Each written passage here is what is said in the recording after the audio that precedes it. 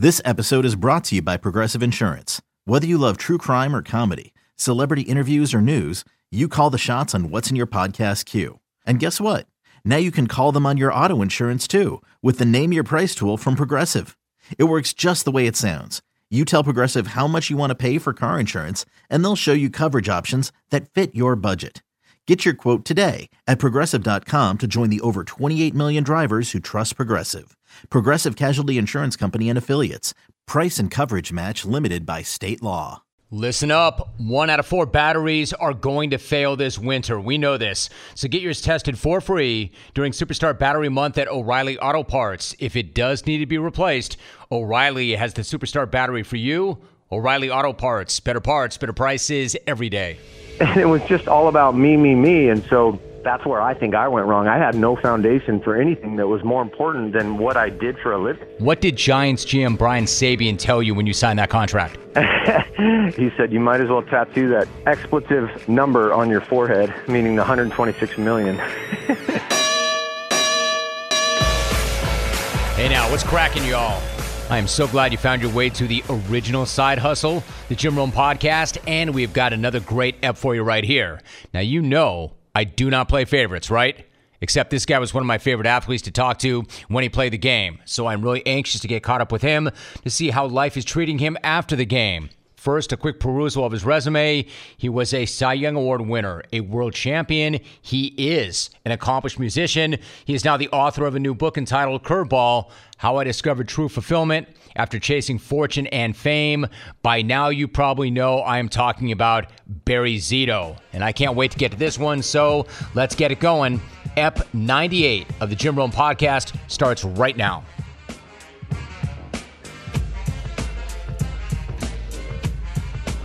Barry, listen, anytime you and I can get a chance to chop it up and get caught up, that's a really, really good thing. I really appreciate you doing this. Bring me up to date, man. How you living? How are things? Yeah, man, I'm living good, Jim. I'm actually on a little L.A. trip right now, so hanging out in the backyard of the house my parents lived in for many years, and my sister ended up buying, so I got all the good vibes around me right now, all the nostalgia. I like that. And if you're in the Valley, we're talking 818 for life, which I love. In fact, Barry, never forget, man. You made a run through Pierce College. I grew up in Calabasas, so I like it. This is a great way to have the conversation. Now, you've written a book, and it's called Curveball, How I Discovered True Fulfillment After Chasing Fortune and Fame. I said this very thing, Barry, to our podcast guest last week, Tillman Fertitta. He's the billionaire owner of the Rockets, and I said different folks have different reasons for writing a book. Some want to build a brand.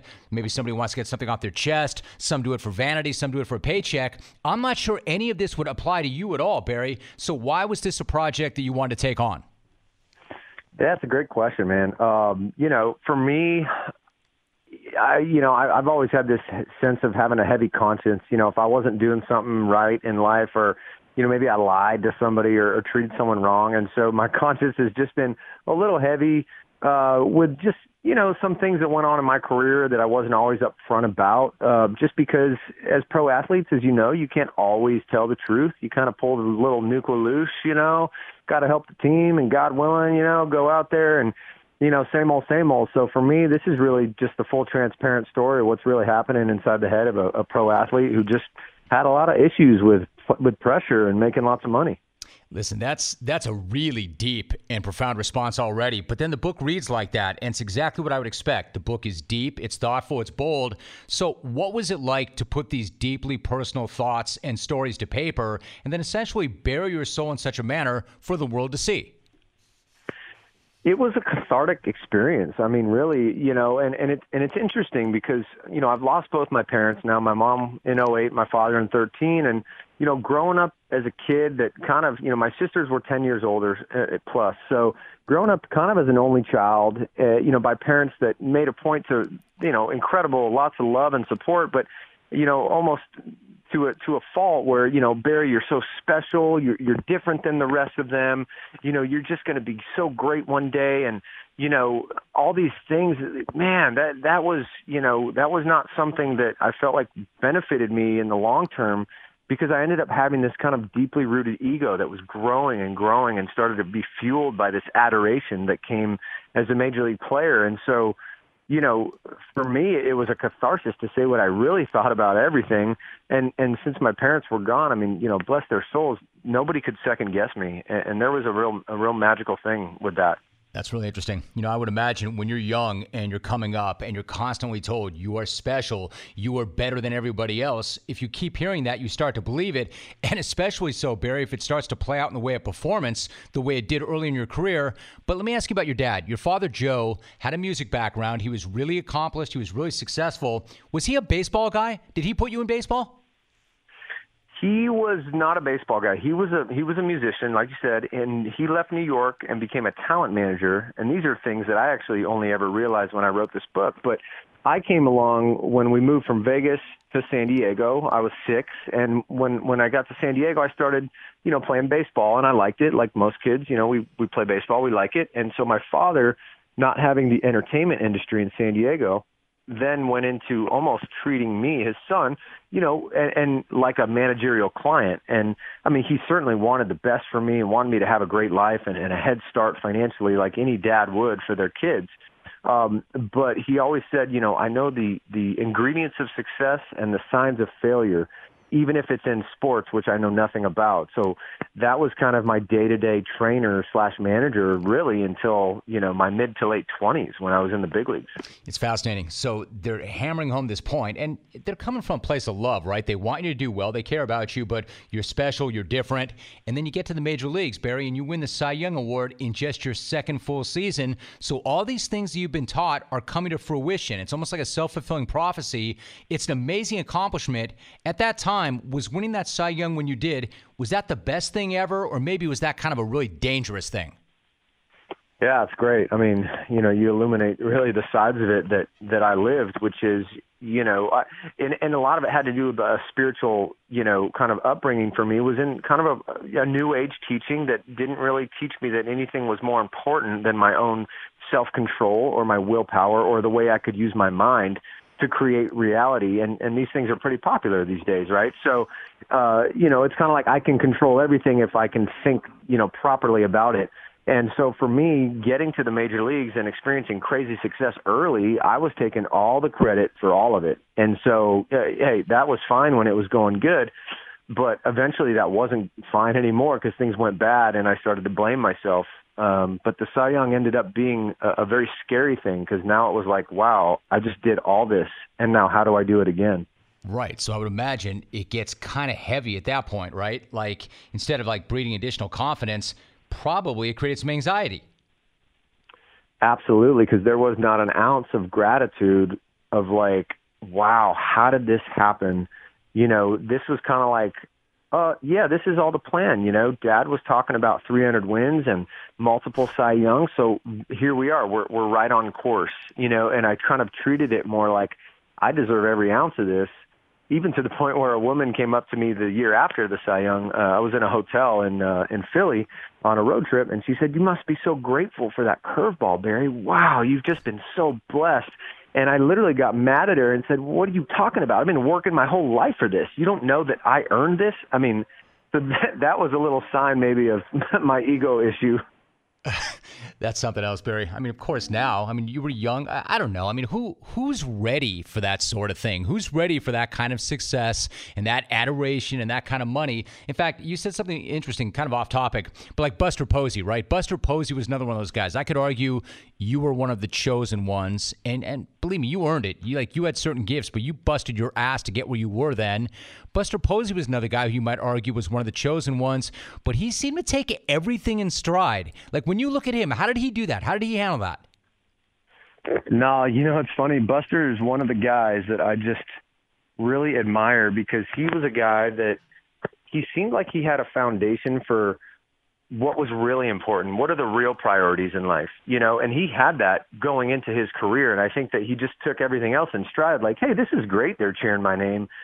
But I don't really care that much. Whereas me, if someone was cheering my name, I'd be like, all right, who needs an autograph? Come on, get in line. Come on, let me go kiss some babies, And it was just all about me, me, me. And so that's where I think I went wrong. I had no foundation for anything that was more important than what I did for a living. and then it starts to spin, right? So now you're 24, and you sign that monstrous contract with the Giants, $126 million, which was the most money given to a pitcher ever at that point. What did Giants GM Brian Sabean tell you when you signed that contract? Yeah, his prophecy, which I didn't know was a prophecy, but he said you might as well tattoo that expletive number on your forehead, meaning the 126 million. Because it was always going to be there. And was it like when you went to the bump every fifth day, did you feel like you were dragging that contract out there with you? Oh, yeah. I mean, at that point, I mean, I kind of was slowly declining in Oakland. My numbers were still good, but certainly not dominant like they were early in my career. And so what ended up happening is I got that big contract. And, of course, I'd been down in Hollywood trying to, go win the MVP of the club, to kind of overcompensate because I wasn't getting it done on the field. So when that contract came in San Fran, I mean, I felt like I had to throw a complete game shutout every day just to validate my position. I didn't know what to do. Barry, that was such an amazing line, what you just said. You were trying to win the MVP at the club because things were not going as well on the field. How about, like, the culture of the two? For instance, Oakland, like when you first came up, Oakland's different. And I mean that in a really good way, right? The way they do their business, the way they handle themselves, it's a really different kind of culture, and you fit in so well there. What about San Francisco? That's a different culture than Oakland was. How was that fit for you when you got there? Yeah, the Oakland culture, I mean, there's something magical about what they do there. I feel like Billy and, all the way down's figured out just to let these guys be who they are. Don't intervene. Bob Melvin's a huge part of that now. But, that was just part of it. We were kind of under the radar in the Bay Area. Barry Bonds and the Giants always got all the media. And so when I went across to the San Francisco team, I changed personally. I was like, I can't be some kind of out there just yoga surfer kid. Like, I got to straighten up. I got to, put on a suit. I got to be official now. And nobody ever told me that I had to do that. I just was afraid that I wouldn't fit in just kind of as I was. And so a lot of that came from my own inner stuff. So when you mentioned, if you can finish the thought, that when things were not going the way you had hoped necessarily on the field, you started to kind of act out, or maybe not act out, but compensate off the field. Like, how so? How did that play out in the West Hollywood days? For me, I mean, I grew up like every other person, like seeing the National Enquirer, seeing Us Weekly and People Magazine and wanting to be on the cover or wanting to, date a famous girl or, do these things. And so when I moved to LA when I was 20 to go to Pierce Junior College and, right here in Woodland Hills, I slowly became a part of this culture. And then I bought this, big mansion up in the West Hollywood Hills. And then, I was hanging out on Sunset and hanging out in the club with some people I'd seen on TV. And, really just like anyone, you'd want to do that. That's exciting. But slowly my identity started to become, so wrapped in how important do people think I am? How famous or close to fame can I get to like validate this, basically this huge hole in myself that couldn't be filled, by any of it. So it was really a losing battle, but it didn't stop me. Barry, for the record, as fascinated as I might be by the West Hollywood lifestyle and the fact that you might have been with some starlets or been the MVP at the club, I'm still way more fascinated by your Woodland Hills lifestyle and the 818 life. But that's just me, for the record.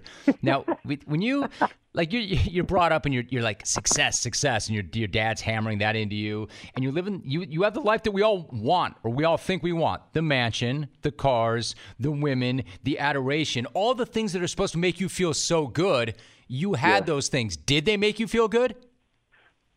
Dude, that's totally it, man. And yes, of course, they made me feel good to the extent that when you get a new pair of shoes, when you get that new cool phone you always wanted, when you get that new flat screen you've been saving up for so you can just watch movies on an awesome sound system, okay, great. Like, that was a sweet 2 weeks, and then you're back to baseline. And then it's like, okay, what's the next new thing I can get?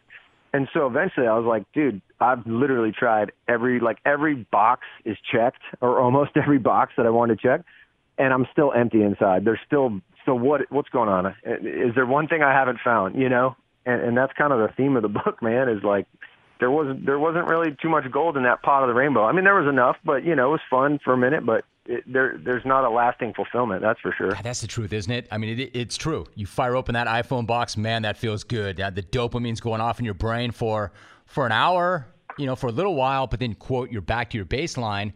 So then I would imagine you're focusing on these things that you could buy, and you're focusing on the life as opposed to the thing that enabled you to buy the things and gave you the life, right? The craft and the work that you had done. And then Barry, in 2010, and you lay this out in the book, Bruce Bochy comes to you and says he's going to leave you off the postseason roster. As competitive as you were and as much as you cared, what was it like to hear that from him, and how hard did that hit? Yeah, that was the beginning of the end. That was when I started to unravel really completely to nothing. And I'd had 4 bad years with the Giants at that point. Well into the loss column at that point. And the other 4 starters on the team were pitching better. So Bochy said, hey, you can go home, pack it up, go back to L.A. We'll see you next spring. Just a new fresh start. And I was like, no, man, I'm going to stay with my boys. Like, let me just throw bullpens or something. And if someone goes down, maybe I can pitch. So I had to fight to even do that. And then I ended up staying in the dugout, watching them go to the playoffs and, of course, win the World Series, which I wanted to win my whole life. And and sadly rooting against them. Sadly my ego was in full control, and really my ego was completely panicked that I wasn't even needed on the team. So, I guess if they would lose without me, at least that would prove that maybe they would have won if I did pitch. And it was just a real dark time, man. Barry, people in your position do not say things like that. They might think it, but they don't say it. And you just said that right here. I know you've said this in the book, but that's really heavy. And you were a team guy. Now, you're being honest about how your ego kind of got the better of you and got away from you. But were you really rooting against your guys not to win the World Series, or moreover to lose the World Series? Yeah, it was this underlying kind of darkness that was just operating under the surface. It wasn't like I'm going to the yard every day going, all right, Philly, come on, boys, let's get it going. Right. I'm sitting there in the clubhouse with my guys, but feeling so ashamed and so, just hating myself, but just in this darkness, where I just tried to be invisible in the clubhouse. And no, it's not like Matt Cain's on the mound and I'm hoping he gives up like 3 bombs. I'm just sitting here going, what can possibly make me feel worthy or validate, my baseball talent or career? The only thing that could is if we didn't get to the World Series and win it because Zito wasn't pitching. I get that, Barry. I do. I understand that. So you're not in a good place mentally and emotionally. You badly want out of that situation. And then you call your father right around that time. And you told him, well, what did you tell him? And how'd that conversation go? Yeah, Boach told me I wasn't going to be on the roster. I got home and I said, all right, got to call my dad. I'm thinking about, really, I just wanted nothing to do with the game. I was about to walk away from the contract the last 3 years and just in such shame. When all of us feel shameful and, depressed, we just make irrational decisions. And so I said, Dad, I want to quit baseball. And before I do, I just want to know if you would still love me if I quit. Cause I kind of just thought that he only loved me or approved of me when I was pitching well, which is kind of goes back to the childhood thing, Are you craving some protein after a good workout? Do not make a shake this time. Don't eat a bar. Instead, grab a bag of beef jerky from Old Trapper. Old Trapper beef jerky is tasty, it's tender. It's made from real strips of steak and quality spices that are smoked over a wood fire, and it goes wherever you go. To the game, to the gym, to the beach, anywhere. So look for Old Trapper in the Clearview bag. You can see the quality you're buying. Look for it in major retail stores near you. If you don't see it, be sure to ask for it by name because no other jerky compares. Old Trapper, what's your beef? Barry, for instance, you mentioned at the top of the interview, the top of this conversation, that your parents were no longer here, and that was sad, of course, but there was nobody to second guess you. How strong a hold did he have on you in terms of what his thoughts and opinions meant to you? How important was that to you? It was everything. He did his best. He did his absolute best, and I'm not faulting any of that, but what I ended up interpreting from being raised was that I actually can't trust myself. I can't trust my intuition or my gut instinct on how to live life because I have, this brilliant, wise man over here telling me the right way to do it. And so I just started deferring to him for all my decisions, and I didn't actually even know what I thought anymore. And that was why I had to ask him hey, if I don't play this, are we still good? Because our relationship was always just based around baseball. There was really nothing outside of baseball that felt super real to me. So what did he say when you asked him that question?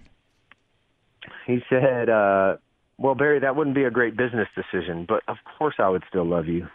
And so that wasn't what I was hoping to hear, obviously.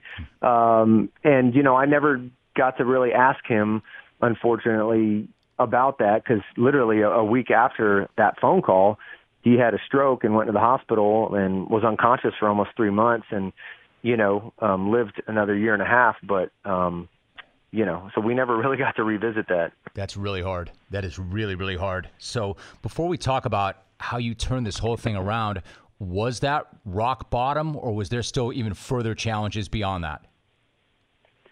Yeah, rock bottom is a special thing, man, I think. I mean, I just embrace any of it now, because that was the turning point. I mean, I came home from L.A. Brian Wilson, who was my best friend for, a good year and a half, 2 years, now lives in L.A. He was the most famous guy in baseball. And, he had come down and lived in my home the year before, or 2 years before, rather. And now, he was being Brian Wilson, Fear the Beard, and everyone was hanging out with Brian, and no fault to him. I mean, he was just rocking it.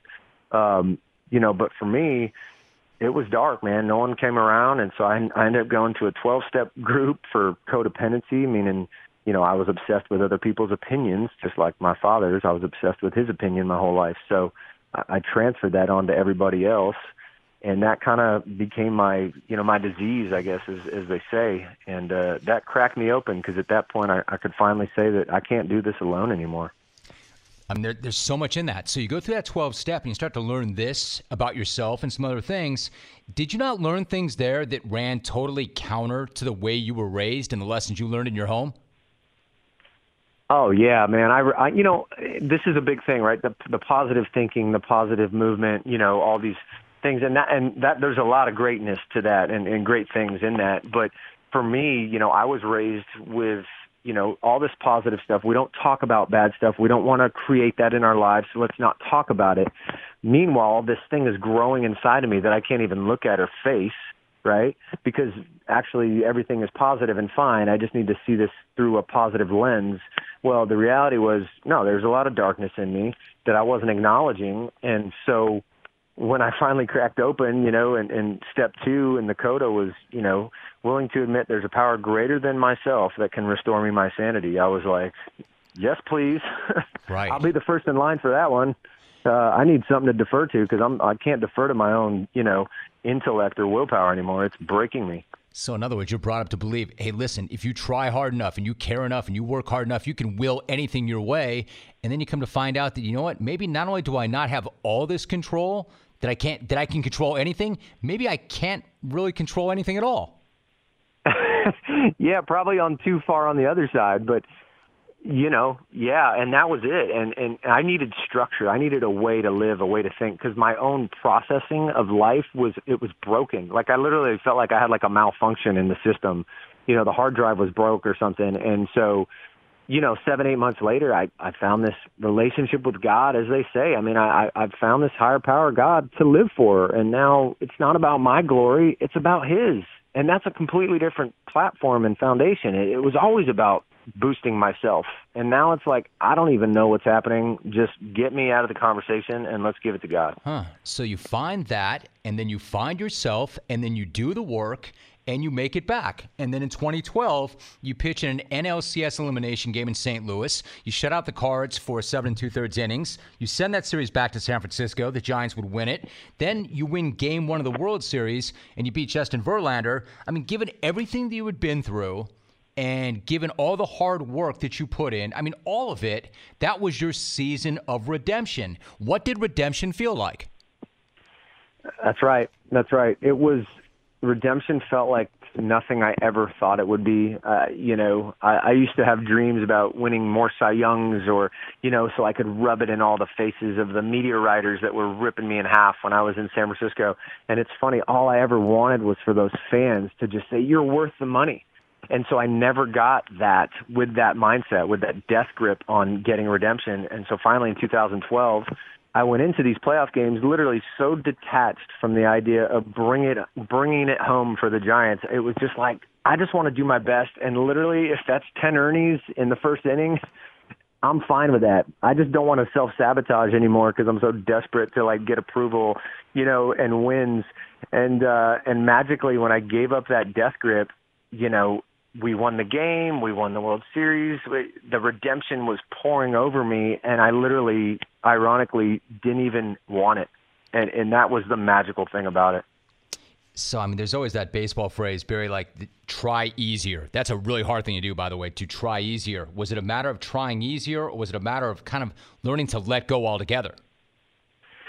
Yeah, I mean, listen, at the end of the day, like, what do I as a pitcher really have control over? I just, like, the best delivery with the best timing, and then let that ball come off my fingers the best it can. And then after that, dude, like, the lights go out in the stadium, and I have no idea what happened 60 feet away.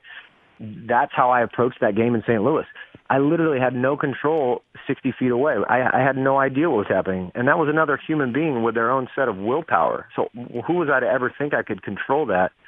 And when I gave that up completely, I just said, man, I just want this ball to feel really like snappy and crispy off my fingertips. I want to feel that seam when I throw that curveball and hear that little magic sound. And dude, if that happens, I'm good. Right? And then it seems like, I mean, even from day one, no matter where you were, even if there wasn't gratitude or appreciation or understanding, you were always searching. You were always seeking truth, peace. Have you found those things? I did, yeah. I mean, for me, it's like, people are like, I found it. And I was a seeker from day one. I mean, I was raised to question and seek. And so, I mean, through the years, man, in Oakland and San Francisco, I must have tried 10 different, spiritualities and practices and meditations and all these things. And then when I found the one that worked, it's been 10 years, man. I haven't looked back. I haven't even had a thought that this is not it. And it's just crazy, not in an arrogant way by any means, but I'm like, this is real, man. This is crazy. I feel more peace and contentment in my life than I've ever felt, and I'm happier on a daily basis. And I think there's something to be said for that. I think there's, I want to say a lot of people, I mean, who listening right now isn't thinking about something similar to that for whatever it is we're looking for? I mean, don't we all want peace and truth and tranquility? So did you find it, or did it find you? Yeah, no, that's a great question, man. I think for me, I felt like when I was running out there to find it, I could never get my hands on it. And when I finally sat back and just listened and really kind of worked it out myself slowly and just tried to have perspective, I realized that it was on a hunt for me, trying to find me for years. And I just kept saying, nope, nope, I can do it. I can do it alone. Nope, I don't need that. Nope, I'm good. And then finally when I said, man, I need something, then finally it just rushed over me and never been the same, man. So, Barry, you're in Nashville. What's it like? How'd you end up in Nashville, and what's it like to live in Nashville? Man, Nashville's incredible. I took a year off after the 7-year contract with the Giants, and then ended up going and pitching in AAA Nashville, and just falling back in love with baseball again, and ended up just retiring there and writing songs. And now I got 2 beautiful kids and a wonderful wife, and I get to pursue music every day. And man, I'm just buzzing, man. It's amazing. I was going to put that out there next. So you took up music during your playing career. You famously played in studio for my radio program, which was awesome. It was awesome. Oh, yes. How could we forget? We'll never forget that. But I mean that sincerely, Barry. That was I was always awed that you did that, because you were just learning. You were just learning, and you were not afraid, and you went out there and you put it out there. Then you launched your career, and again, your parents were in the similar industry. What's that been like, and where's your musical career right now? How are things going? Yeah, it's been really interesting to kind of see, again, this isn't about me. It's like, oh, okay, what's God doing over here? Like writing songs 2.5 years on Music Row, and, had some small successes, got some cuts on some records, and put out a little EP myself, and then took the time to write the book, which was 2 years, and now going full blast into music production, which really has been my long-term goal, to be a producer-writer. So, I'm just in an educational phase and can't wait to make some more music and really just have, full control over what's happening musically, and just really just see what's next, trying to have a loose grip on my dreams, man, and just let the wheel kind of go where it's going, Yep. Listen, really quick before you go, a couple of things. You mentioned Brian Wilson, like when he was just killing it. He was doing his thing, and you admitted that at that time you were kind of struggling with ego yourself. Did you and he have a falling out at that point, and did that ever reconcile itself? We did have a falling out, and it was no reason from, nothing on Brian's end. I mean, Brian's an amazing human being and an inspirational person, and knowing Brian at the intimate levels was always something that I just felt so honored to do, But that was me. I mean, I couldn't handle that he was so famous and so successful, and yet my career was plummeting and just tanking. And so really I just pushed him away out of my own insecurity. And it was kind of like a wound in my side. Every time I would hear his name or see how, he's on these TV shows and all these kind of things that I wanted to do just to glorify my own ego. So did you ever fix that? Did you ever reconcile that with him? These things take time. Relationships are tricky, right, with life. So, yeah, I mean, Brian knows, and he was actually a very, very much a bigger man, which was no surprise to me. And I gave him a little heads up that I was writing this book, and then I talk about him a little bit, and he was very supportive and just, very forgiving of kind of the mess that I was in myself. And just like I said, just an incredible guy. I appreciate you sharing that. Really quickly, when you go back to like the shiny things, I remember when I went to UC Santa Barbara and we had a poli-sci professor, Barry, back in the day. And understand this was like the 80s. And this guy was a very liberal guy. And I remember him looking at the whole class and saying, let me tell you all something. A new bike is not going to change your life. And I remember thinking, like, as a 19-year-old kid, let me tell you something, Prof. It would change my life. And you know what would really change my life? A new car. That'd be like 100 times better. Come to find out, that guy knew exactly what he was talking about. But point of the story, speaking of bikes, in UC Santa Barbara, I was talking to one of your former college teammates on this same podcast a few weeks back, Michael Young. He said that you once got your bike ripped in IV. And like I've always told this story, Barry, about in Isla Vista, if you get your bike stolen, it's fine. You go rip somebody else's bike. And Michael Young just goes into the story about Barry was such a great dude that he got his bike stolen. He found the bike. He waited in the bushes for hours to confront this person and to let him know, hey, by the way, you stole my bike. The story's too good to be true. Is that the way that went? Oh man, that's incredible. I mean, Mike Young is a man of truth. So I would have to say that is. Unfortunately, due to some other things happening in Santa Barbara, I don't remember that story. But I do remember Mike, and I do remember the bikes being a thing. And I actually have a vague memory of hiding out in the bushes, just not the details. Barry, having gone to Santa Barbara, I know exactly why you may or may not remember that story. And I can speak to that as well. We gauchos, we got to sit together. You were at Pierce, you were at USC, you went to UCSB. Do you ever get back to Santa Barbara? Is there any kind of connection? You were only there 1 year, but he did make a point of saying that even before you got on campus, you were far and away their best pitcher already. Do you have any kind of connection to the program or to the town at all? I want more of a connection. I am in touch with their coach over there, and Bronson obviously is not there anymore, and Bronson and I got along. I mean, I transferred out of Santa Barbara in the middle of the night. I mean, it was not pretty. Like, again, my father was making these moves, so after a year and a half, he goes, we need to get down to Pierce College. So my mom and dad drove up with a cargo van, like, talk about shady. I don't even think there was any windows in the back. And, we packed up my apartment and left, and then he called Santa Barbara from L.A., said, oh, by the way, Barry just transferred. Thanks, take care. And so they had every right to hold a grudge. And, but when Bronsma invited me back for the alumni game a few years later, I showed up in my high socks and was trying to play shortstop and having a great time. And it's been all good ever since. Oh, that's good. I can tell you this. I don't, without knowing for sure, but I know the coach, Andrew Checketts. He's extremely well thought of. I'm sure if you ever wanted to or worked your way back there, they would be thrilled to see you. Thrilled to see you. I need to get back there, man. My heart is in Santa Barbara. I'll tell you, that was what shaped me as a man, being there right out of high school. Man, I love that. So, Barry, again, I think the book is so thoughtful. I think it's courageous, and you should be really proud of putting on paper what you did. I know you put 2 years into it. If people listening right now want to get the book, it seems self-evident, but what's the best way for them to get this book? I guess just kind of wherever books are sold, Amazon and things like that.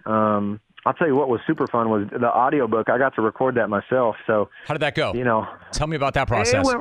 It was fun, man. It's fun telling your story in your own voice. My wife listens to these audiobooks, and I feel like when someone's talking and telling their story, you just feel like you're right there in the room with them, and I had a really good time doing that. But yeah, man, it's been really great talking to you, Jim. I miss it. Hey, Barry, really quick, you're in the studio now, so you're accustomed to this, but people don't really understand. How long did it take you to do the book on audio?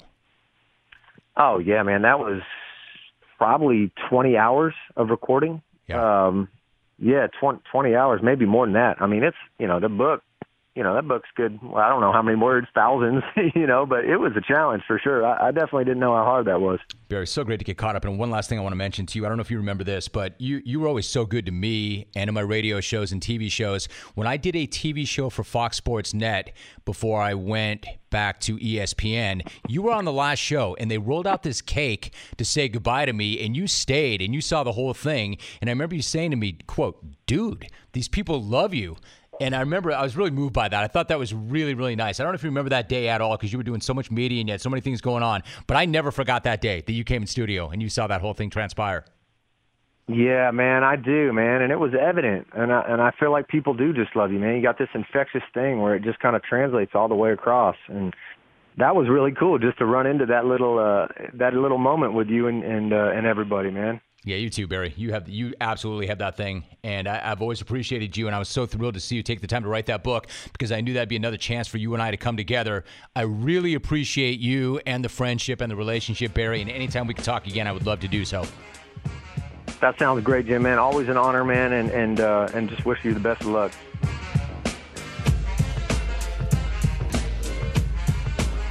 My sincere thanks to Barry Zito for the time and the conversation. And if you want to get at him about anything you just heard, he is on Twitter. His handle is @BarryZitoMusic. So the countdown to episode 100 continues. We have our guest, but I don't want to give that up just yet. I can tell you this, though. Ep 98 is already booked for next week, and you can look forward to hearing from the Pirate, Mike Leach, head coach at Washington State. So that's going to be great. I'm not going to tell you to look for it because by now there should not be any looking anymore with this podcast. Simply subscribe and you'll get the episodes downloaded directly and automatically to whatever device you're listening to right now. In the meantime, here is a big, fat batch of voicemails for you. I'll see you next week. I'm out. First new message. Dr. Dave, I don't know what Hawk's doing with his back here. I played tennis for over 30 years and never once did I hurt my back. Don't go see the chiro. That's like seeing a snake oil salesman. Stop annoying us with your pain. Be a man. Message deleted. Next message. Hi, Roman Speaks. Take me to Del Taco. Dip me in the salsa. Dip me in the queso. Watching me drown. Watching me drown. Message deleted. Next message. It's Brian calling from America City. Being from America City, I was born on that bandwagon. And I got to tell you, Romy, number one, hearing you and your voice on that Odell Beckham hype video, goosebumps. America's host with America's receiver. Message saved. Next message. David from Rock Hill, driving home from the Browns game last night. Voice is messed up from yelling at Freddie 17 rows deep to run the ball a little bit more. War to Clay Matthews Sr. making the Hall of Fame, and war to the Indians playing baseball in October. Message saved. Next message. Van Smack. Mike and friends at the Hacker Dome. 3 weeks, 3 wins for the Bills.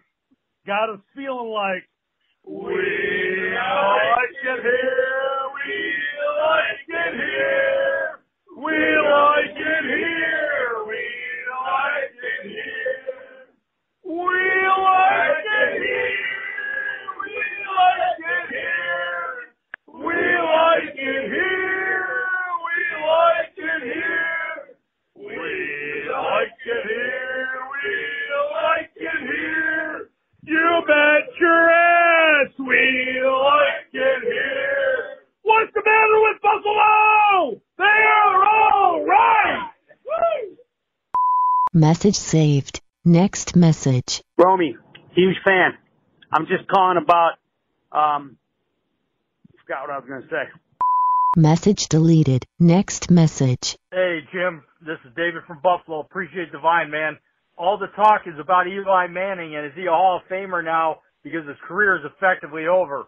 I mean, for a guy that won 2 Super Bowls, he did a lot of nothing. I mean, he's kind of like the Andy North of professional football. And clones, Andy North is a guy who won 2 U.S. Opens. If you don't know golf, he did a lot of nothing. besides that, and now he works for ESPN. No fucking way is Eli Manning a Hall of Famer.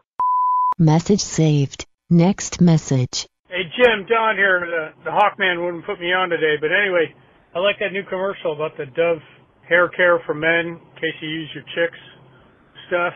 So I guess that dude Spencer from Salt Lake was using it when he called, shaking in the shower, changing from Jeff to him.